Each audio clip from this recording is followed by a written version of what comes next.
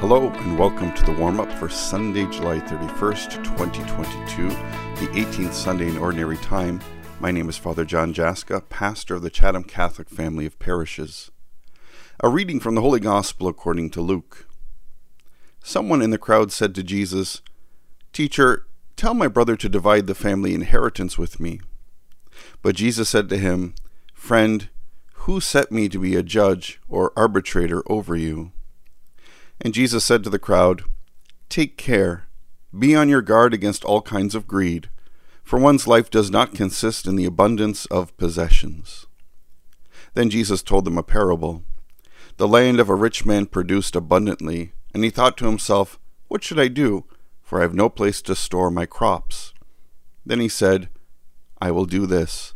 I will pull down my barns and build larger ones, and there I will store all my grains and my goods. And I will say to my soul, 'Soul, you have ample goods laid up for many years. Relax, eat, drink, be merry.' But God said to him, 'You fool, this very night your life is being demanded of you, and the things you have prepared, whose will they be?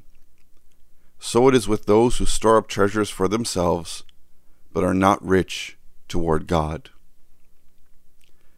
This is the gospel of the Lord. So, hello listeners, thank you for tuning in to the warm-up as we just take a few minutes to reflect on the upcoming Sunday Gospel, just to get some insights, stir some ideas, and see where God is calling us to be faithful and loving disciples. That's essentially what our parish communities are to be, places to form disciples who then live out, put our faith into action. And certainly it is there is an urgency in our time to continue to do this, to refocus ourselves on this missionary aspect of our faith.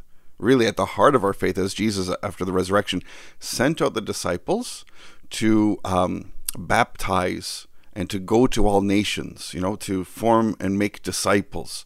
And so we are called to do that. And this gospel, I think, reminds us of that for us in our own personal lives, but also for us as parish communities. Jesus says at the early part of this gospel, "Be on your guard against all kinds of greed, for one's life does not consist in the abundance of possessions." Well, of course, this world, we're caught up in all the different possessions. A place to live, obviously, having our vehicles and different things, maybe even getting caught up with all the latest gadgets and all of those things, kind of this race where we're trying to say, this, what satisfies me? I need this, I need that. We kind of get caught up in that race. And it's okay to have those things, have some of the gadgets and different things to enjoy life and all these different things. But that cannot be what is at the heart of our lives, what drives us, kind of where we're only looking in on ourselves, we're only looking to comfort ourselves, we're only looking to satisfy ourselves, we're only looking at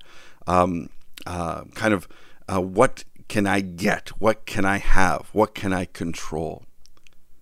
That consumes us. Jesus gives a parable of a rich man who had produced abundantly, and said, "Well, I don't have a place for my crops. I don't have enough storage. So I'm going to tear down the barns. I'm going to build bigger ones. I'm going to fill it up. I'm satisfied. I've got enough supply. I've got enough money. I'm going to relax, eat, drink, and be merry, and kind of not be concerned with anyone or anything else." That's not what the gospel is about. And we know this. I think all of us know this, but it's that hard reality of what helps us kind of shake us up out of this self-centered reality that all of us get from time to time to realize that, we got to plan for retirement, we got to some money for a rainy day, we got to do all these things to sustain ourselves, but the gifts, the blessings, the possessions, the opportunities, how are we investing that into the gift of our faith? What drives us in our lives? Consumption, control, personal contentment, or living out the gospel, which beckons us to share who we are and what we have with others, especially those in most need. we hear the last lines of the gospel, so it is with those who store up treasures for themselves, but are not rich toward God. You know, we have to be very, very careful whom we are serving. Are we serving God, or are we serving ourselves? Those who have an abundance, that's great. What do you do with that abundance? What do you do with that blessing? Whether that's money, possessions, or the talents and gifts that each of us have. Do we share those gifts? Do we share those talents? Do we share those resources to make other people's lives better? To offer compassion, to offer mercy? Or again, are we solely looking to serve ourselves and serve our favorite people around us? The gospel challenges us. This gospel, but God said to him, to the parable of the rich man, "You fool, this very night your life is being demanded of you. And the things you have prepared, whose will they be?" We have to remember that the heart and the mission of our lives is to be a disciple of the good news, helping to continue to evangelize, helping to continue in the mission of mercy, reconciliation, and healing that Christ began through his teaching, but especially through his passion, death, and resurrection. This responsibility and this opportunity has been given to us. And so what is the Lord demanding from us in a sense of sharing our lives, breaking ourselves open, embracing our cross, to share our treasures, to share our wisdom, to share our richness, to share our blessings with those in need, to help comfort, to console, to strengthen, to inspire. And I think that's the richness of God's grace in our lives. That's the fulfillment that we receive out of the blessings that many of us have, and to be able to share that life and to bring blessings to those around us, to those who are without, to those who are searching for the sign of Christ. We are called to be those signs. We're not called to store up our treasures and just hold them for ourselves. We need to share. We need to serve. We need to love. And that does make us think, does make us reflect, does make us see, Lord, where do you want me to go? What do you want me to do? How am I called to serve and to share? Our prayer awakens that in us. Our closeness in the sacraments, our relationship with Christ will stir us in that direction. And it might not be in a direction that we want to go. We might, it's hard to serve. It's hard to sacrifice. I think Mother Teresa said that, love doesn't count until it hurts, until it beckons us some sense of suffering or sacrifice. And I think that's at the heart of the gospel, that we could be blessed with an abundance of produce, an abundance of a harvest, and that's great.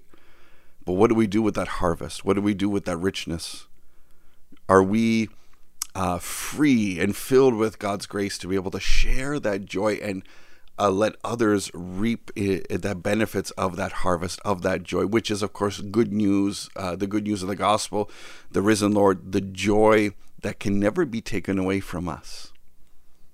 So as we prepare for this weekend, we take a look at what gifts and talents do I have that can help others? What time do I dedicate into sharing and living the good news? My volunteering through the St. Vincent de Paul, to any of the soup kitchens in my area, to the nights, the CWL, where I'm giving of myself, and what I might in even the financial resources that I have to assist those who are struggling, to assist those in need, to help bring everyone that grace and the support that they need. That's, I think, living out that gospel. That is what the Lord is demanding and calling and begging for us to do, to truly put that faith that we celebrate on the weekends into action in making this world a very beautiful place. God bless you, and we'll see you this weekend.